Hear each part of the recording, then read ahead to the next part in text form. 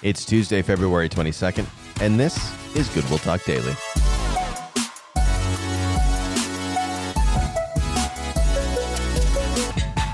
Well, it's great to be with you again today. I hope you had a wonderful day yesterday, President's Day off for a lot of people. Some of you also have your kids home from school all week. I know that we do, so I hope you enjoy that time with your children.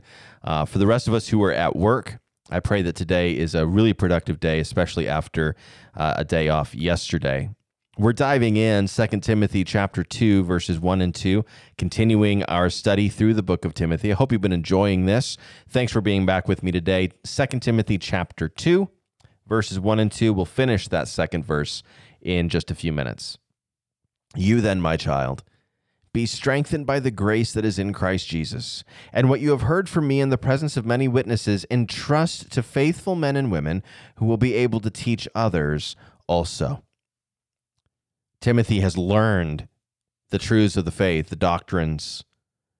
He knows what Paul has been teaching, because Paul's been teaching publicly, and Timothy's been there to hear it. More than that, Timothy's had a lot of conversations with Paul. Personal conversations, private conversations, where Timothy has been trained to be an elder in Christ's church, to be a pastor there in Ephesus. And what Paul is telling Timothy here is that part of the leader's responsibility is to raise up others who will also in turn be able to teach. It's not enough to be able to just teach the scriptures, but you want to teach them in such a way that others are able to internalize those scriptures and turn around and teach yet more people. It's not an easy thing to do.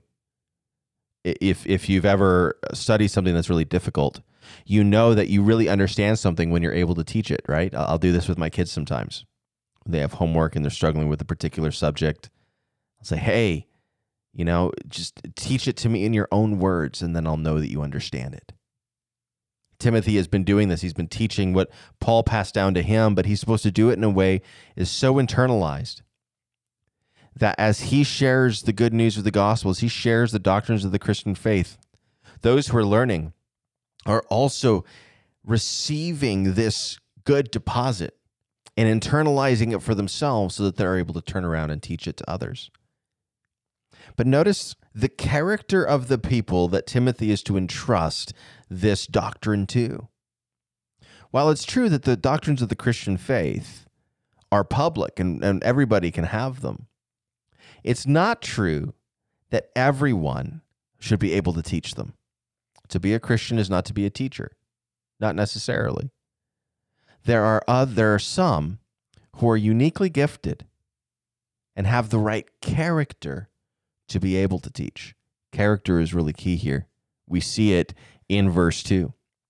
And trust, so now you need to have somebody who's trustworthy with the message. They're not going to twist the message. They're not going to turn the message into something for personal gain, but they're going to be able to rightly share what they've heard from Timothy, who has heard it from Paul, who has heard it from Jesus. You see the stream there of faithful, the faithful passing on of the truth.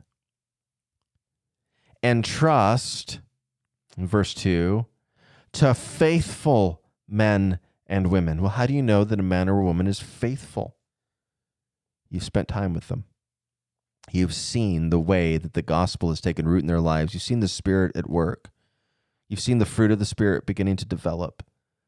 You see them following a kingdom ethic and availing themselves of the ordinary means of grace. You see Christ at work in someone's life, that they are holding on to Christ no matter what life throws at them. You can tell that they are faithful men and women.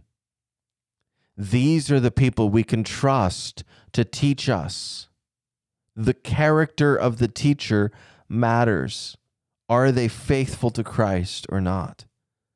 Are there areas of their life where they are selfish and holding back from Christ? This is difficult, of course, for people to be able to see.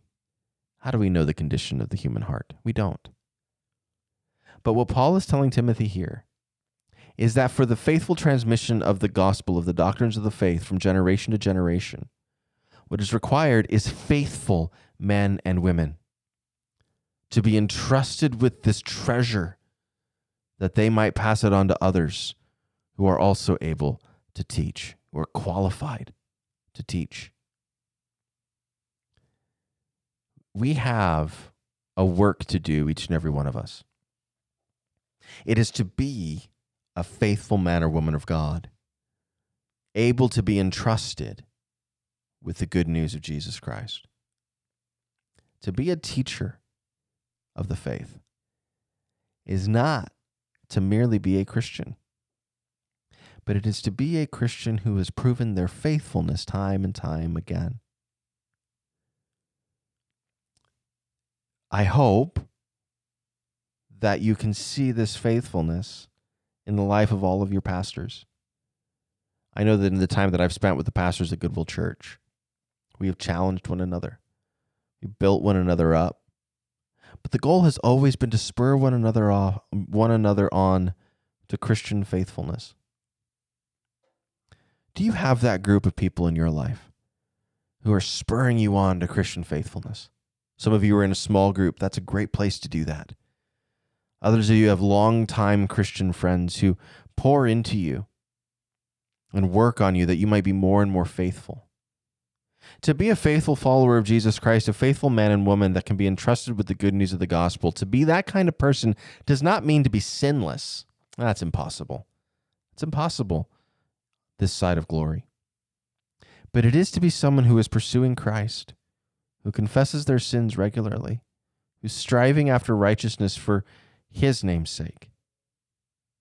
This kind of faithful internalization of the truth, not knowing the truth merely as a set of data, merely with our minds, but internalizing it in our hearts that it might be transforming us more and more into the image of Christ. That's the evidence of somebody who can teach. It's someone who's being transformed by the scriptures. To internalize information in the Christian sense is not simply to know all the data and be able to communicate that data.